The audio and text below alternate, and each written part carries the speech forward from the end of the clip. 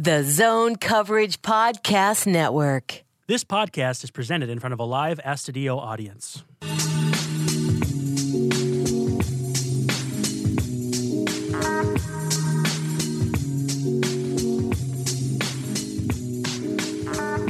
Hey, it's Midwest Swing, part of the Zone Coverage Podcast Network. You can find Midwest Swing on Twitter at Midwest Swing Pod and Zone Coverage at Zone Coverage MN. I'm your host, Brandon Warren. You can find me on Twitter at Brandon_Warren.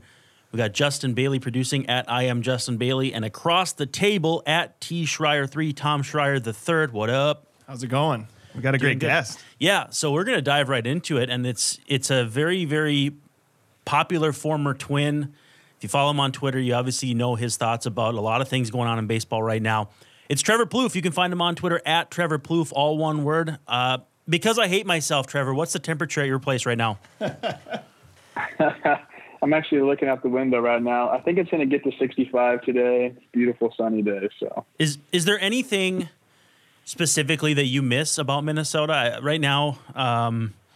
It was -8, I think, when I left my house this morning, and it was two degrees when I parked here at the podcast studio. So we're talking about a roughly 60-degree difference here. Yeah, I have such fond memories of Minnesota, and I really believe it's because I was there in the best parts of it. I mean, I got a little bit of the winter, every fan fest, and then the beginning of the season's a little bit cold. But, I mean, really, I'm smack in the middle of, your guys' Super Bowl. You get those 2 or 3 months that are excellent, and those are, that's what I envision Minnesota as. So, I definitely miss those parts. The summers are amazing there. Yeah. What has it been like when you return? Winter's not so much. Yeah, winter's rough, especially when the players are at spring training, which is 70 and sunny in Fort Myers. No right kidding. Now. But what is it like returning? You were here, I think, for Mauer's retirement, number 7, and you were just here for the Winter Meltdown. What is it like when you return here, see the fans again, see Minnesota maybe in a little different climate? It's awesome. I mean, I always loved going back there. I mean, I have a lot of, awesome memories there. My son was born there. My wife and I had, great places to live there. Honestly, I always tell people the thing that I love most about Minnesota is just the people, the culture there. You find in every different city you kind of go to, there is some sort of culture or just, overall attitude that people have. And then in Minnesota, it's just everyone's friendly. Everyone seems to get along. It feels really safe. Just has that that utopian vibe to me, and I didn't really grow up with that. I mean, I love Los Angeles, but it's a different vibe out here. And then when you get to Minnesota and you just kind of see how everyone just kind of helps each other out and is very friendly. It's just it's a whole different vibe. And I think, I don't want you guys to take that for granted. Hey, so Baseball Reference says your nickname is Special T. This is the first I'm hearing of it. What's that all about? Oh, man. Well, only a few people call me Special T. So how did they find out about it? Well, it is. And it was my nickname back in the day. Okay. I grew up in a town that was dirt bike oriented. You either rode a dirt bike or you rode a BMX bike. Mm-hmm. That's just kind of how it was. And I didn't ride a dirt bike, so I was a BMXer, and we ended up starting like a biker gang, if you will. I'm being serious. Okay. No, Tom laughs at everything. Don't worry about him. We all had our own nicknames, and that was just kind of what was given to me. I mean, I was like a younger guy. I was hanging out with my older brother and stuff, and we all had nicknames, and that was mine. So, I mean, a few, good friends of mine will call me that still, but, when we had the Players Weekend jerseys, I didn't want to put Plouffe because that's what everyone does call me. Mm-hmm. So I had that one, man, as an homage to my childhood, and Special T. So I think it's pretty good. So you were walking around the downtown Minneapolis area after the meltdown. What kind of shenanigans did you get into? Because I know Tom went to the Loon afterward, and I don't know if you did as well. But you had some time on your hands, no family. Well, what'd you get into? Yeah, I went to the Loon the night before with Joe Nathan, and we had a good time. But I really just never have any alone time. Mm-hmm. I'm always with my family, or even when I was playing, we're always with your teammates and whatnot. So it was just like kind of a strange time for me. And I put my AirPods in. I just like walked around the streets, and I was going to Bar La Grassa, and I walked there from our hotel, and it was, it's a mile and a half. So I had some time, and it was awesome, dude. I saw a lot of people, a lot of people were friendly. They're waving to me, asking me to come in and have a beer with them. And I just kind of said, no, thanks. And thanks, but no thanks. I think I ended up that night. I went to Modest and I had a beer. Yep. Which is an excellent brewery there. And I was searching for some good food, and I went to Bar La Grassa. The wait was crazy, and I just didn't feel like dealing with it. So I ended up getting an Uber, and I went to Chino Latino and got some fried rice. That was like my favorite meal while I was there. So I ended up getting that. It was kind of nostalgic for me, and I sat there, and it was great, man. So you didn't play the I'm Trevor Plouffe card and not wait at Bar La Grassa? I didn't. No, I didn't. I did not play that card. You got to save that card. You don't get it too many. I don't know if that card still works anymore. But along those lines, I feel like you guys get pretty good reception as ex-Twins players. I feel like people really love you, Joe, Nathan, Kadire. And this might have been Morneau. your first time back at Twins Fest, right? Yes, it was. Yeah. So your reception. And I've always got that. The reception, with Twins fans. I don't really know what I did. I feel like I was always kind of nice to people, but whenever I go back, and even on social media, like, still get a really good reception from Twins fans. It's really cool to see. It's really special. So brief aside here, what did you put in your ears with those AirPods? What have you been listening to lately? Because I know and Bailey, the producer's a big music guy, but I'm always looking for new jams. I don't think the kids call them jams anymore. I'm always looking for new music, and I feel like it's tougher and tougher for me to find. So yeah.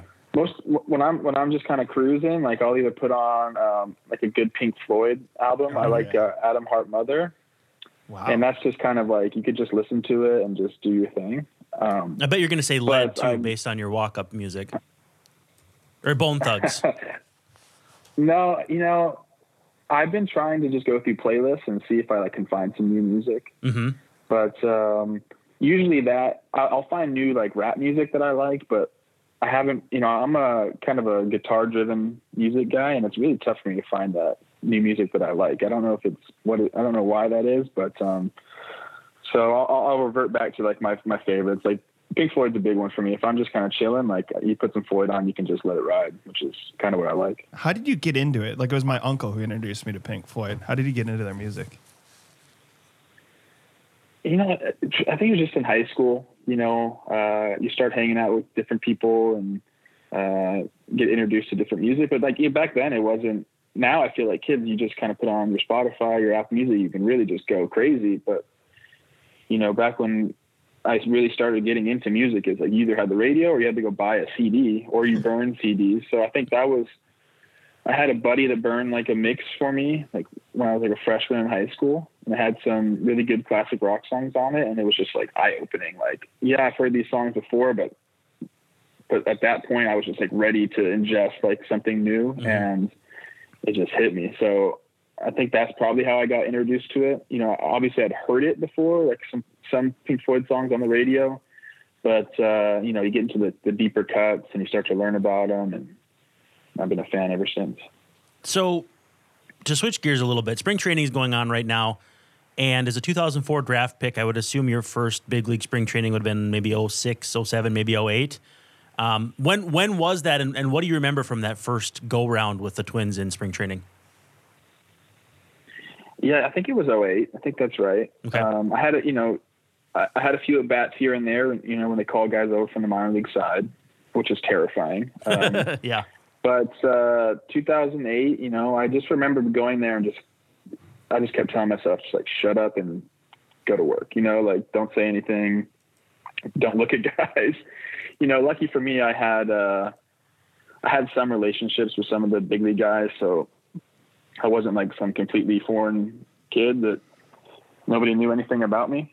So, I would speak to those guys, but other than that, like, I remember going over and, seeing Johan Santana and all those guys, the bullpen with Nathans and the Greers and the Cranes. And then you had, the M&M boys and Kadires. It was very intimidating because there's a lot of guys who have been having a lot of success in the big leagues. And, you know, I just remember feeling like I don't want to screw this up for anybody. So I just Right. kind of like, you know, just was there, put my head down, and whatever they asked me to do, I would do. What is the value of having those veterans around? I know you guys have the guys on the team, but now kind of ex-twins, you think of like Torrey Hunter, Kadires in the locker room. What do kind of the more veteran players or ex-twins offer to a young player like you at that time? Honestly, I think I learned from just watching them, you know, just kind of how they go about their business. And everyone always says, look, you need to find a routine. You need to establish a routine.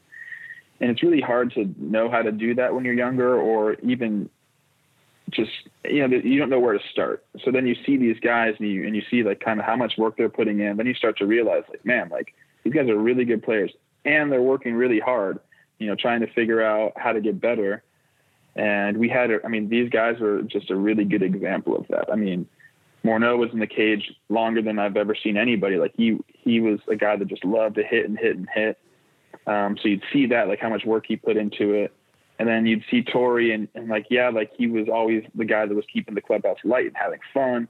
But then you'd see him, like his intensity during drills, and just how like you understand how these guys became such good players. Like they had the talent, but that's not enough. Like you see plenty of guys with talent, and these guys were just able to figure out how to make themselves better by hard work. And then also like the mental side of the game. I think that was also big for me, just kind of seeing how they handled themselves. And, you know, they understood that the game can be very difficult, but with this routine and, you know, with the hard work, it ends up, you kind of like, it becomes a little bit easier because you know you put the work in, and then it becomes more like what you're used to as a younger guy or a kid. Like you just go out there and play the game. That was like a lesson that they taught me very, very early on. Like put your work in, and then the game will take care of itself, and you can kind of mentally relax when you think of it that way.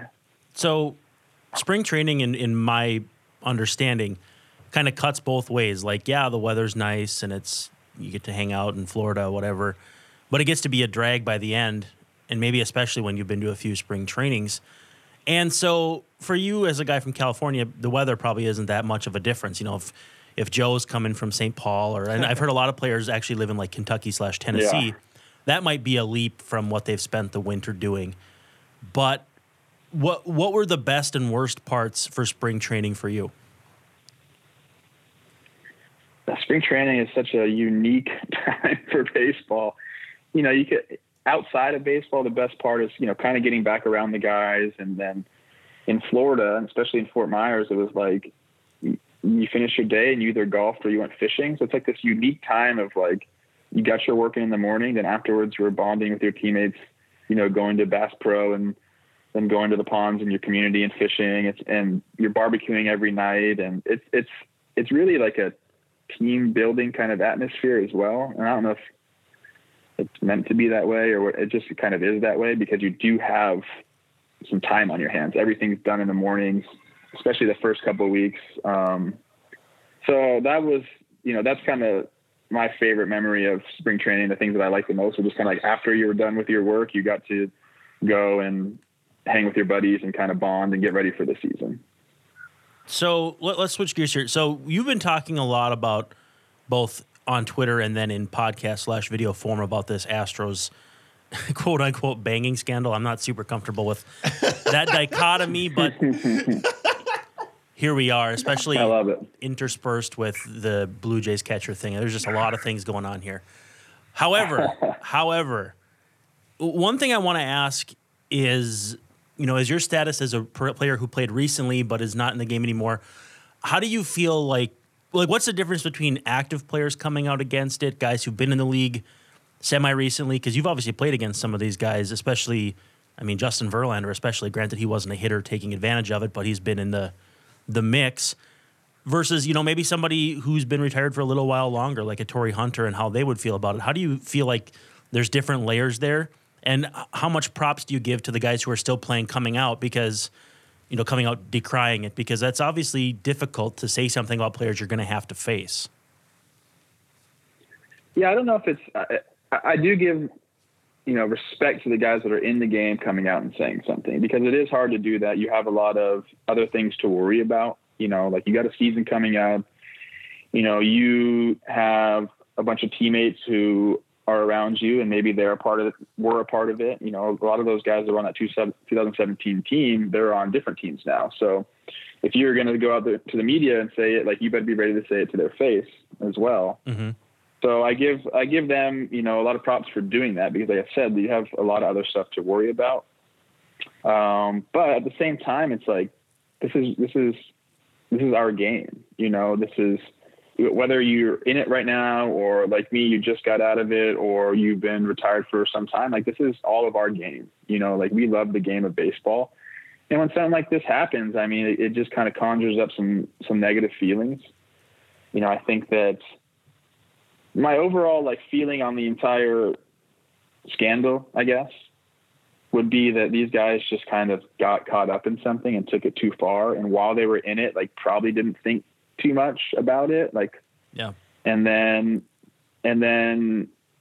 obviously they get caught, then they understand the gravity of the situation when people start voicing their opinions on it. But, people have been killing these guys, and they've handled it so poorly that they kind of deserve it. Mm-hmm. But I said last night to someone, these guys aren't they're not bad guys. There's a lot worse people in the world. They just took something too far, and they've handled it very poorly. And I think that's why people are so mad at them. But at the end of the day, they're just guys that made a mistake. So I just wish they would just come out and be freaking remorseful about it, so people could forgive them and move on. And hopefully, now that it has been this big of a scandal, hopefully that kind of just stops all this shit from happening. But mm-hmm. I don't know. I don't know if it will. I'm not sure. But yeah, it's easy for me to speak about it now, because no one's holding me accountable. I try to be I try to choose my words correctly, because, it is a big deal. And, everyone kind of has a voice now. When I say something on Twitter, I know that there's a chance that it could be taken the wrong way, or it could be ran with and taken out of context. So I try to still be level-headed about the entire situation. But ultimately it doesn't really matter to me what can happen, but the guys in the game, it can affect, the way they're viewed in the game still. I feel like the biggest issue for me is there's different layers of implications. So you've got Crane at the top as the owner, you've got Lunau as the GM, you've got Hinch as the manager, and then you've got the players. So you've got 4 levels there, and then you consider that some of the players were or some of the coaches are now coaching elsewhere, or were going to coach elsewhere, in terms of a player in Beltran. So you've got kind of tentacles all over the place. And so everybody can kind of push it off on someone else, either explicitly or implicitly. And so it makes it hard for accountability to actually come from any specific place. So that's my way of asking you, in a very long, roundabout way, why can't they just say, we effed up? I know Crane oversees all of it, but I can't imagine, the Twins owners necessarily knowing everything that goes on every moment at Target Field. So you have an out there, and then you've got players who it's maybe I didn't want to cheat, but if I hear the banging of the garbage can, what am I going to do? Ignore it? It's an institutional thing. So I guess what I'm asking is, why do you feel they can't just come out and say, listen, we screwed up? And again, they've made a lot of mistakes. You've got the women reporters with Roberto Ozuna, and just this avalanche of PR, basically S-storm. Yes.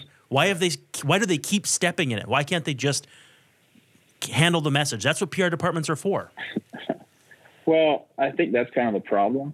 First of all, that Brandon Taubman, that's a completely separate issue. That guy's just an idiot, and he deserves to not have a job anymore. Yeah. So, I think the problem is that they have outside counsel for PR, I'm sure, and they've gotten bad advice. I think nowadays it's people, because the news cycle is 24 hours and things turn over so much, I think a lot of these PR firms are hey, just deny, or kind of, brush it off to the side, or you just don't say anything, don't admit guilt. And then in the next 24 hours, something else will happen. And that's not the case here. Baseball, people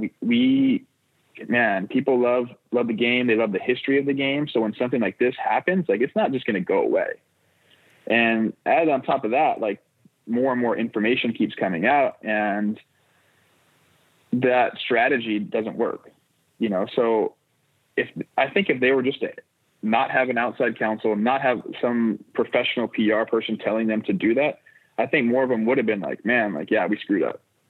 But it seems to me like they're getting advice saying, like, don't explicitly admit what you did, kind of just say that you regret things, and then go back to the fact that the commissioner did his report and we're going to go by that, and we don't want to go into details. Like, that's people are going to keep hammering you if you say that. And like, I wish they would just come out and just be like, yeah, look, we were doing something. We didn't think it was wrong at the time. We took it too far, and we're sorry about it, and we're remorseful, and we're definitely not going to let it happen again. And we apologize to the Dodgers. We apologize to to everybody. Like, just come out and just be truthful about it. And then I feel like people are pretty, forgiving when you do that. I always tell people with the steroid guys, the ones that still get like heckled are the ones who denied it. Rafael Palmeiros and, like a lot of guys, like even my buddy, Braun, like, he handled it poorly, and so he still kind of gets it. Yeah. But Andy Pettit, he came out and said, yes, I did it. He's like, I was hurt. I was trying to get back to my teammates as fast as I could, and I'm sorry, and I wish I never did it. And people like forget that he took steroids. Yeah, he's not one of the guys. He's not like a poster child for the PED era, but he sure as hell was right in the thick of it. So I think he just handled it well, and I wish these guys would have done the same thing. So Kurt Suzuki said in an article that was posted today with Tom Boswell of the Washington Post that he believes the Astros were cheating this year. And obviously Kurt Suzuki, I don't know, you guys must have overlapped at least 1 year, right? Oh yeah, of course. Yeah, a couple years. So he's a guy who speaks his mind but obviously is very intelligent, and he's not being inflammatory or anything. He's a vested veteran who can say what he wants and mean it. I guess again, what I'm trying to ask here is, we don't necessarily know if they were cheating in 2019 or not, and we don't know if they had buzzers or not. Do you look at that situation and say, man, they've kind of massaged the truth / kind of slid down the back of the mountain here for so long? Do you get the sense that they were still doing this stuff this past season, and do you think there might have been buzzers? I don't know, man. It's all tough to say. Yeah, I mean, I don't want to force you to say something you don't want to say, so I get that. No. I'm a big boy. I'm okay with.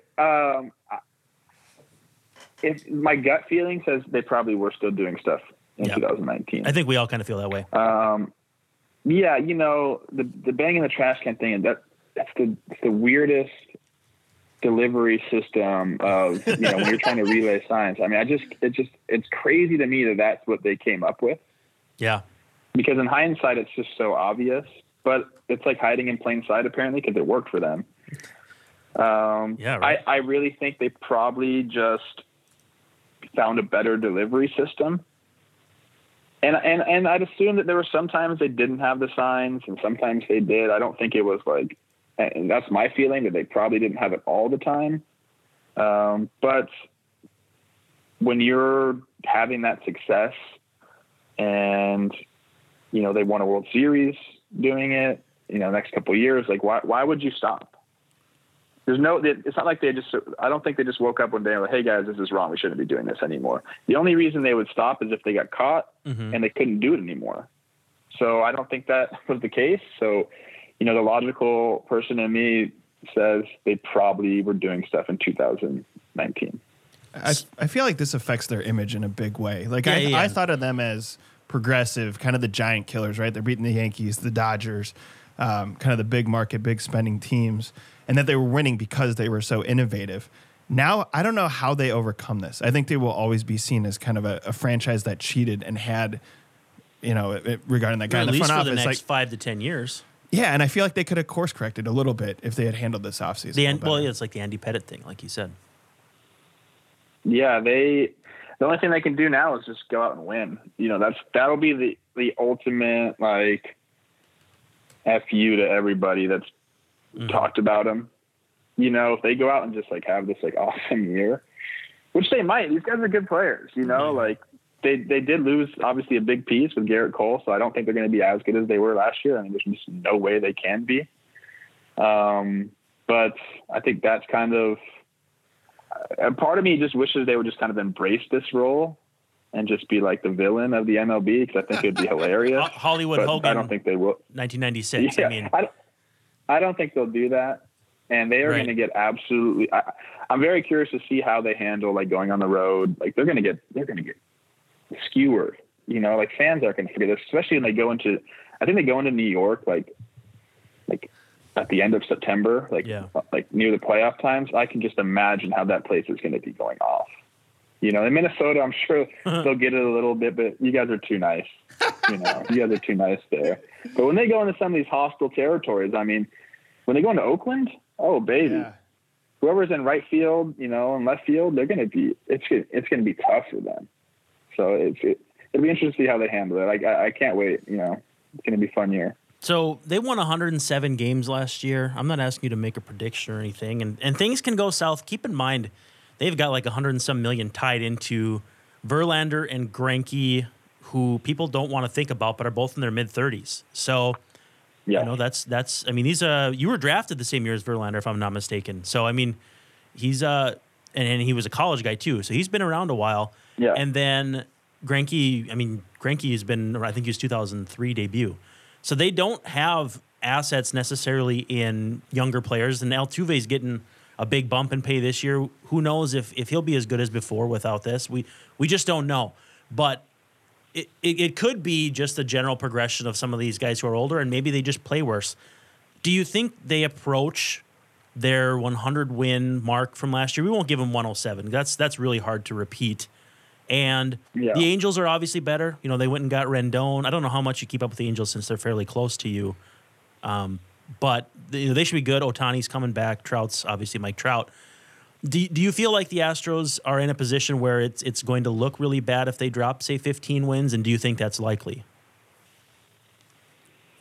Yeah, I mean, the AOS is getting better. Like, obviously, the A's are a really good team, and they are pretty much returning everybody. And they have a lot of young guys who are going to, I think, progress. So you'll have the A's to deal with. Yes, the Angels got better. I think, like to your point, I think they're going to go. If Verlander and Greinke have good years and these guys can kind of overcome, having to deal with fans all the time, I think they'll be in the 90 win range. That's my prediction, somewhere in there. Because they have good talent, and they are going to. I assume they're going to be playing kind of like with a chip on their shoulder. Right. How they handle that is to be seen. But I would give them, if you're asking me to give a prediction on their wins, I'd say they'll be right around 90, 91. I'll go 91. How about that? Yeah, that to me. And I pray that's not enough to get into the playoffs. I don't want them in the I really don't want them in the playoffs. But I'll give them those 91 wins. I still think they're a pretty damn good team. Yeah, it's going to be close. There's so many teams that are better this year. The White Sox, you look at the Angels. I think Toronto made a little bit of a jump with Ryu, and we still don't know what's going to happen with the Red Sox. I know they traded Betts and David Price, but they're still going to be okay. So there's going to be a lot of teams in that middle area. Two of those teams that you played for and who are in that wild card / possible division mix are the A's and the Rays. And you played with them the same year. Now, I always this is my not behind the scenes look.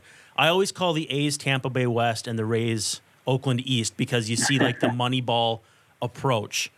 Am I way off base there, or is it a similar thing where, we got to maximize these guys' values while we have them because when they get expensive, they're going to end up being Yankees, Red Sox, whoever. I mean, David Price was obviously with the Red Sox, and you see guys leave, to go to these bigger markets. Were there similarities in those organizations? I know you weren't in them super long, but am I way off base here? No, I think that's a great way to put it. I'm always impressed with what those two organizations are able to do. I don't agree with a lot of like what they're doing. Sure. You know, I understand they're small market teams, but I don't think anyone's that small market. I think they act a little bit smaller than they are. But really what stands out to me for both of them is, you know, their ability to scout and draft players and their ability to develop them. I think that is the key for any organization. Like, you have to be able to draft well. You have to hit in your draft if you want to be successful. And then if you still have to develop these players. You can draft really good players, but if you don't have any sort of player development system, you're not going to, you know, reap the rewards of it. You know, the guys are going to stall out in the minor leagues, and, you know, they're not going to be able to help you at the big level. So they've just been able to develop guys. And I was never in their minor league system, so I don't know who's, you know, doing that or how they're doing it, but man, they're able to do it. And I think that's kind of why they've been successful. I mean, they have some really, really good players, guys like Matt Chapman. Okay. Like first rounder, but you know, I think he was like a 20th pick, something similar to that, like 23rd, maybe he was.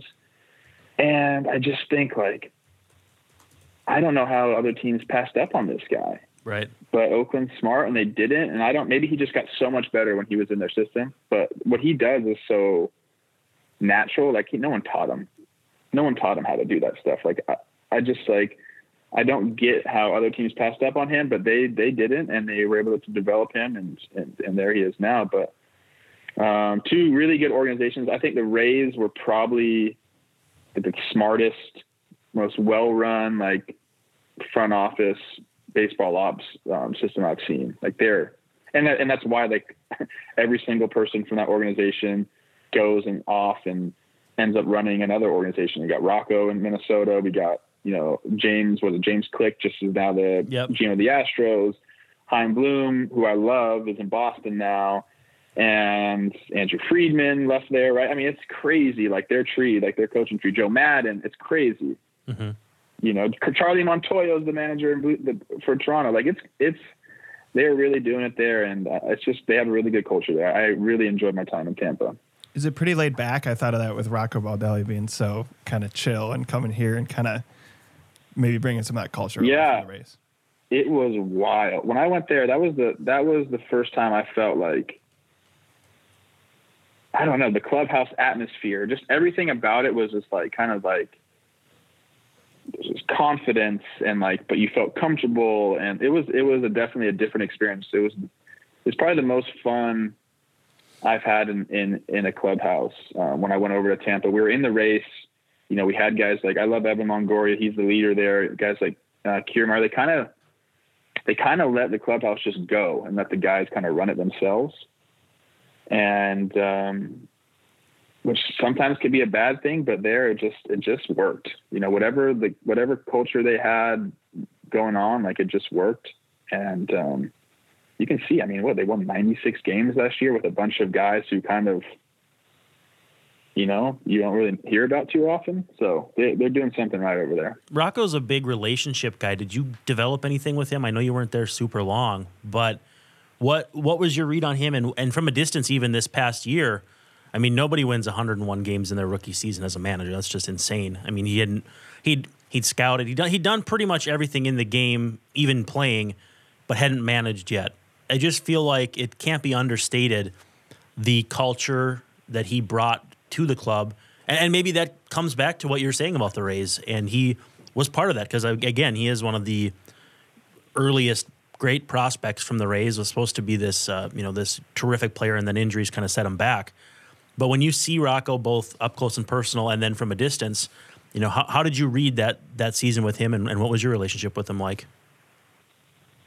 I had a great relationship with him. You know, he's one of those guys, like, he just has a calming personality, and he's very positive. And I think that is the key to being a good coach, a good manager, is just positivity.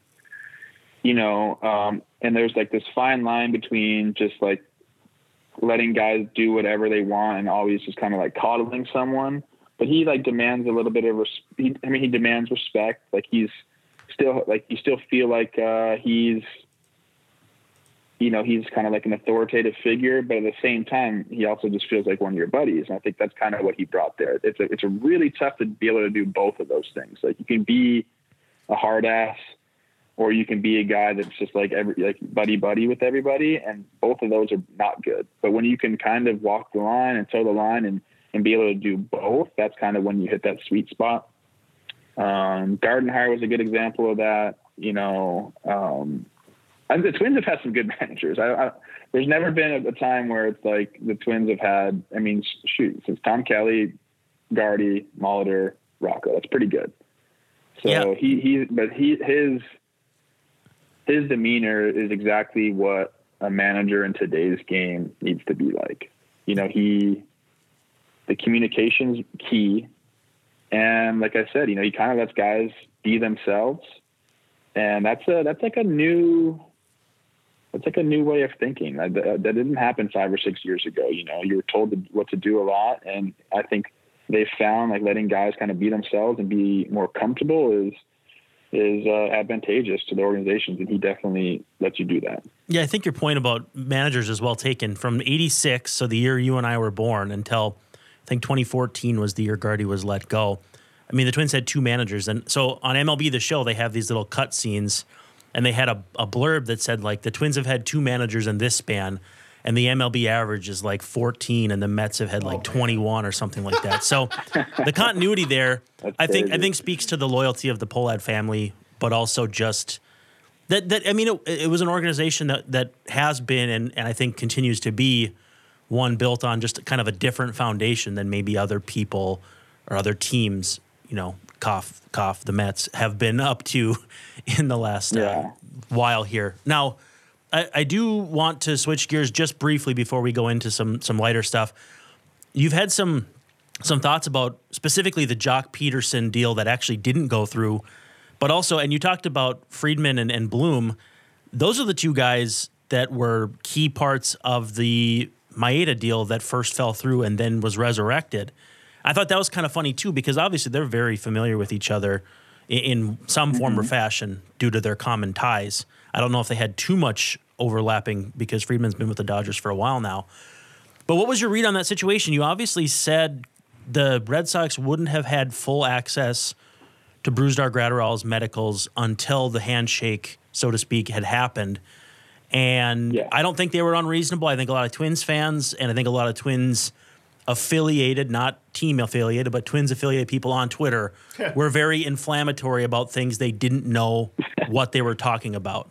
So I guess I'm curious you can take this however you want and go with it. What was your read on that situation, both when it fell apart and then when it finally came to fruition? I think people love to, be reactionary to these things. And it's easy to do that on a medium like Twitter where things just happen at the speed of light, and it's meant for that. Twitter's meant for that. You're supposed to that's what it's meant to be, just like your thoughts, but I just really believe, like, I know Chaim and these guys were so truthful to me, and I just feel like I have a good read on him. I know I didn't spend a ton of time there, but in knowing how things go with these trades, yes, they agreed in principle. Then they send their medicals over and they're reviewed. And it doesn't mean that Gratterall is damaged goods. I just think that maybe they were hoping that they saw something different. Maybe they were hoping like, hey, like maybe the Twins are kind of, maybe they're wrong. Maybe our doctor will see something and we'll be able to, rehab in such a way that like we can make him a starter, or maybe they saw something and they're like, okay, this is a little worse than we thought. And I think that's okay. Like if you agree in principle, you get the medicals, you review them, and your doctor finds something that maybe the Twins doctor or the Red Sox doctor finds something that the Twins doctor didn't see, but that's okay. That's why people get second opinions. Like doctors see different things when they look at MRIs and medicals. So I think that's what happened. And it's kind of like the simplest answer. And I really feel like a lot of these times, like the simplest answer is the answer, instead of kind of, we tend to go into these like crazy, like theories and kind of just try to deep dive into things when in reality, it just kind of, their doctor probably saw something that they didn't like. And instead of saying, okay, we'll just keep going with the deal, they're like, you know what? Like, I don't think we want to do this. And it just kind of blew up because that's what happens nowadays. Like people get excited about something or they don't, or in Boston, they were upset about the deal, obviously because of Mookie. Yeah. So there's going to be backlash. But when people were saying like, oh, like they got cold feet because the social media backlash, like, I'm sorry. There's no way. There's no way. It's just not true. Like, this guy, obviously Heim knows this is a huge move. He's a brand new GM. He understands that there's going to be backlash. He's in Boston. Mm-hmm. It's a tough media market there. So no one can tell me that he heard somebody on Twitter that was upset about the deal. And then he was like, oh, I got to back out of this. They're more calculated than that. They're smarter than that. That did not happen. So I think a lot of this, we kind of just make up in our own heads, like fans of baseball, especially on Twitter, they get an idea and they run with it, and then it's just out there. So then other people kind of run with it. But at the end of the day, I think that's all that happened was, hey, we saw something that we didn't like, and we're not going to just stand pat and take the deal. So let's try to figure something else out. And people went crazy. So I don't know how contentious your renewals and your arbitration periods were with the Twins. I know that they were a very much try to settle. At that time, they didn't do too many cases. I think they went from like Kyle Loesch before you were a big leaguer to maybe Kyle Gibson a few years ago without going to trial. But you had a good dialogue or discourse about Jock Peterson, who, first of all, arbitration is already kind of contentious if you go to the trial. But second of all, he's in limbo not knowing if he's an Angel or a Dodger. And it was kind of the perfect storm for a guy who, he's been a Dodger for quite a while. And so you'd kind of hope you'd have that, I don't know if you'd call it a level of respect, but it certainly makes an uncomfortable situation even more uncomfortable, in my opinion. And I just thought your point was well taken. So what was your overall analysis of that situation? Because again, now we know he's not going anywhere.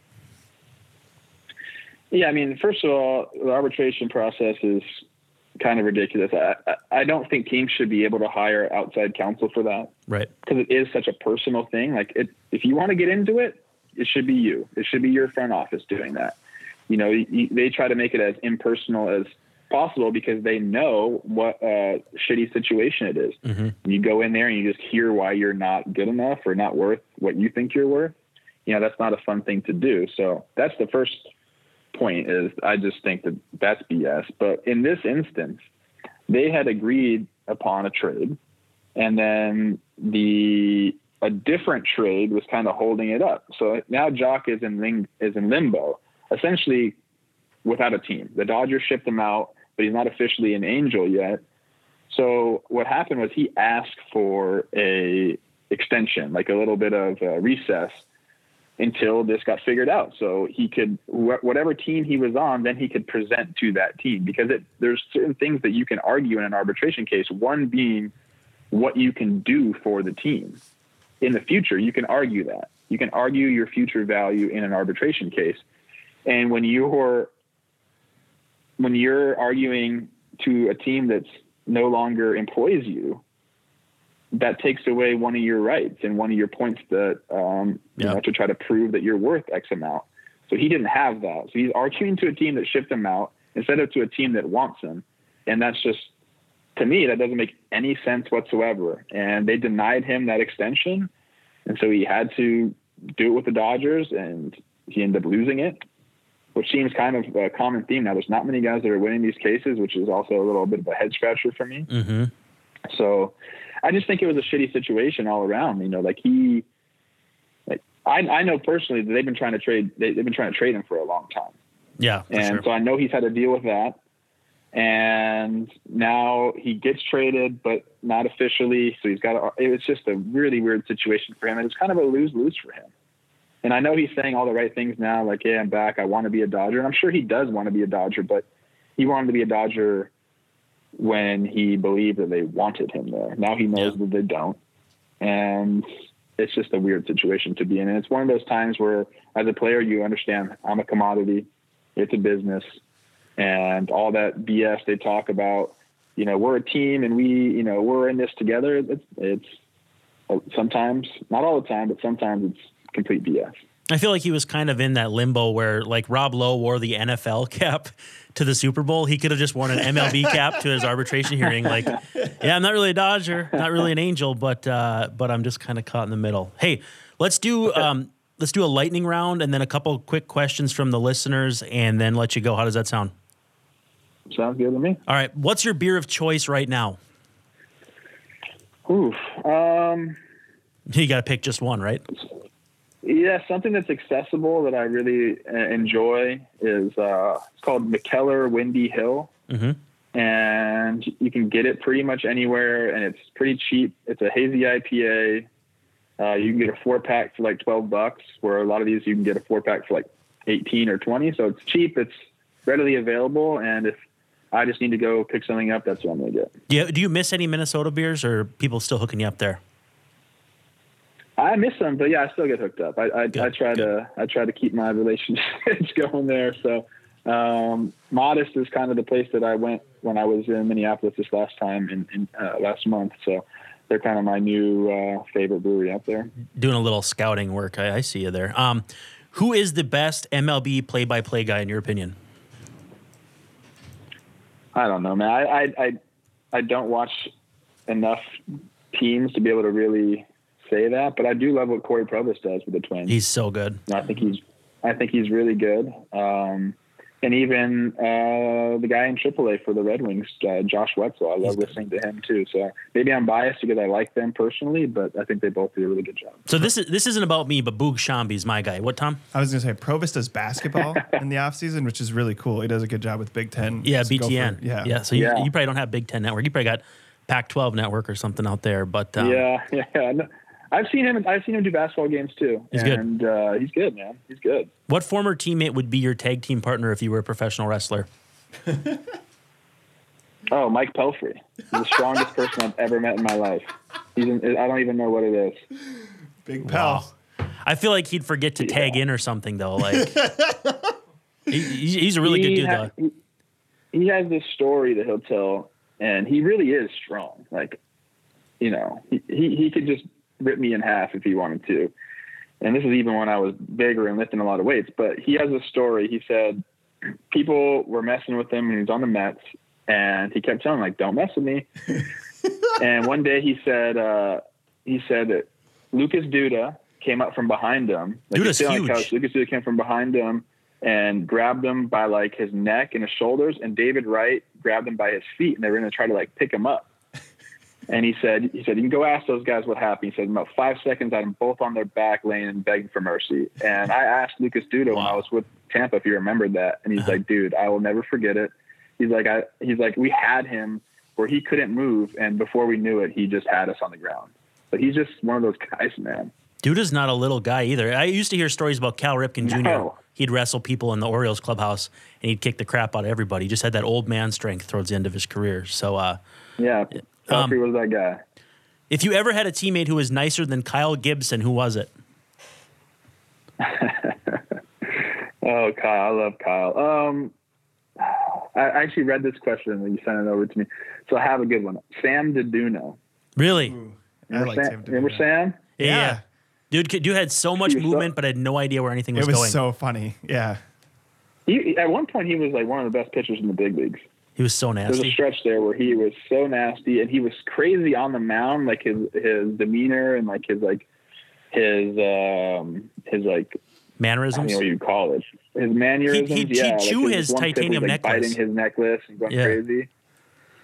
But then off the field, just the nicest person. Crazy. Yeah, the old fighting titanium necklaces that were popular back then. I think that's what he was chewing. Yes. How weird is it seeing Gibson in a different uniform? Maybe you haven't seen too many spring training pictures, but man, seeing him throw a bullpen next to Lance Lynn is like it's like a weird experience. Yeah, it is. You expect guys like that. He was with the Twins for so long. Just like him, Dozier, guys like that who just you see him put on a different uniform. It's strange, but I think it fits him, man. Like he deserved what he got, and he's just one of those guys that you just wish nothing but the best for. Who do you keep most in touch with from your playing days? A lot of guys, to be honest with you. Since I'm not so far removed, like I still talk to like a ton of people. So Twins fans, like they'll love to know that I still talk to Dozier all the time. I still talk to Willingham, Phil Hughes, Perkins, Morneau, Joe Mauer.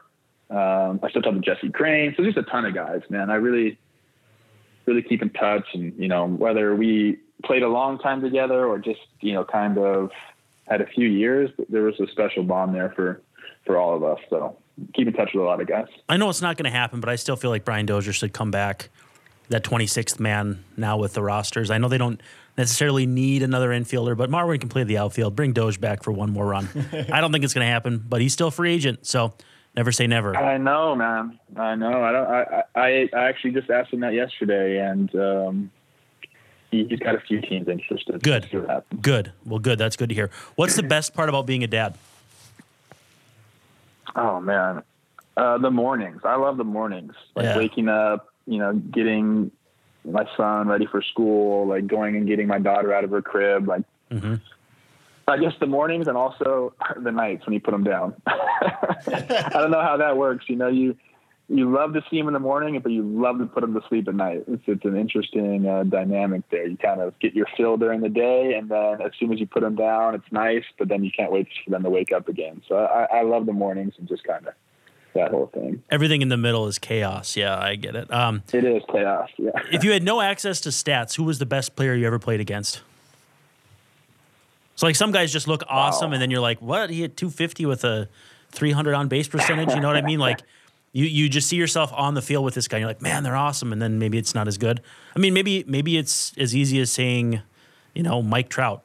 Maybe it's just that. But I'm curious. It would not be Mike Trout. I tell people that all the time. Like, really? We talk about the best player of all time, possibly. And when you see him play, at least when I saw him play, like, he's a really good player, but you don't. He's just so consistent, and that's why he's puts the numbers up that he does. He's kind of like never slumped, but you see other guys who just have these crazy big months. I mean, Buxton's one of the guys that comes to mind. I think like outfielders, like for some reason, Kiermaier and Buxton come to mind. Like when you watch them go get balls in the outfield, it's like so impressive. And, Buxton's had some really good offensive months too. Yep. So I have some really good memories of him. Man, Sano, like watching Sano hit, like he's one of those guys too that's like, man, that guy's a masher. But I would say, like, I always knew, like, you just knew Miguel Cabrera was like the best hitter I ever saw, like in his prime. Yeah, his plate coverage is amazing. Yeah. You're towing the line of your buddy Jake Odorizzi, who said he couldn't pick between Byron Buxton or Kevin Kiermaier as the best defensive center fielder he's ever had. And to be fair, he's a big fly ball guy, so he's had a lot of experience. But it's funny to hear you talk about those guys in the same breath too, which is pretty cool. Yeah, Kiermaier impressed me so much. Like when I played with him, I realized just how good he was. What he could go get balls that you just never thought he had a chance to get to. He'd get to them. What manager do you wish you'd have gotten to play for in the big leagues? Ooh, I think I would have loved playing for Tom Kelly. Because I grew to love him. Yeah. And at first I was terrified of him. Then I didn't like him, and he yelled at me a ton when I was a young guy. And so like kind of I was mad at him for that, but then I realized like why. When you get a little older, you understand why he was doing certain things. So I would have loved to play for him. And maybe Mike Scioscia. Oh. Just because I'm kind of familiar with him. Like I went to. Didn't his son play at your high school? Went to the same high school. Yeah. Yep. And he was the longevity that he showed in Anaheim. That's he was doing something right there. And I think he was really detail oriented, and I just always had a good relationship with him. So I think that would have been fun to play for him too. What's your best Joe Mauer story? I was going to say you got to keep it PG-13, but I'm not sure too many stories about Joe exist beyond that realm. So what's your best Joe Mauer story? I got a ton of good Joe stories. I don't know if you guys remember this. It was like 2015. We were, Torrey came in, and obviously he just brought so much to the clubhouse. And we were doing like the dance parties after we won games. And looking back on it, it's kind of ridiculous, but it was a lot of fun. We had a ton of fun doing that. And we had a pretty good season that year. And Joe kind of would always be in his locker, like in the corner, watching everybody laughing, but never really participating. It was more like me and Dozier and Nunez and Shane Robinson and Torrey just like acting a fool, and Joe kind of looking at us laughing. And then one night we won a game, and I think we kind of been on like a good little run. And all of a sudden, someone jumps in the middle, and he's got a horse mask on, and just starts like kind of like busting these incredible dance moves. I'm like, who the hell is this guy? And then he takes off his mask, and it was Joe, and everyone went crazy. It was like he joined in, and it was like he's a good dancer, and he just kind of like surprised everyone, man. I'll never forget when he took off his mask, and everyone was like, "Holy shit, Joe Mauer!" Because it's just something that's so out of like the realm of kind of his persona that he puts off. So it was great, man. Cole DeVries told me a story that they tried to get Joe to buy a Bentley one time on a road trip, and he was just not having it. So I don't know if that's something that resonates with you, because you and Cole, I think, play together a lot. And Cole, I have funny Cole stories too, man. So we'll have to catch up on those sometime. But the Bentley story, to me, I don't know. I mean, I don't know if anybody remembers it else that was on the team, if you remember that, but basically, it was like Joe just, I can't do that. Too flashy, too much money, and that sort of thing. So, kind of made me laugh. Yeah, that was probably in Chicago. There's like a Bentley store, kind of like right down the street. It's on street level. You kind of go see the cars. I'm sure that's where it happened. But I would never see Joe. Do you have time for just a couple listener questions? Yeah, sure. Okay. So, listener Brandon Warren wants to know, do you have any regrets of not getting to play in the Metrodome? That guy sounds like an idiot. Yeah, he's kind of a dumbass. I should have probably let that one get caught in the filter. I wish I could have played there. I mean, especially because, like thinking about what happened in 2008 and 2009 there, like those game 163s, and, it would have been awesome. And just that atmosphere. I got to like obviously be in the Metrodome and kind of like get the feel of what it was, but the atmosphere there, when you go back and kind of watch some of the videos and stuff, it would have been amazing. But in saying that, I mean, the facilities were pretty bad, and we have one of the nicest fields in baseball, so it wasn't too bad debuting at Target Field. I can't complain too much. So this one made me laugh, and maybe it won't make you laugh, but David Schlenk said, how nice is it to be able to eat Johnsonville brats like a normal person now? I suppose you're not Sheboygan exclusive anymore? Man, I'll tell you what, man, brats are like a Midwest thing. I don't know if I have eaten a brat since I've left. Probably not. Probably not. Yeah, no, but you know what? I'll never go against my Sheboygan brand. Good. Yeah, hey. Gotta love them. Yeah, we used to have that in the clubhouse a lot because they'd send me like a massive cooler full of stuff, and I was like, well, I'm not going to take this home. No. So we just had it in the clubhouse, and every once in a while, Chef Mac would just cook up a bunch of brats, and it was good times, man. So, natural segue, what's it like going from a ball player diet to a non-ball player diet? I've had to make some adjustments because I don't work out like I used to work out. Like definitely not lifting weights like I used to lift weights. So I've had to be pretty careful because I don't want to, I want to stay in shape. So the only thing I've really done is I've stopped eating sugar.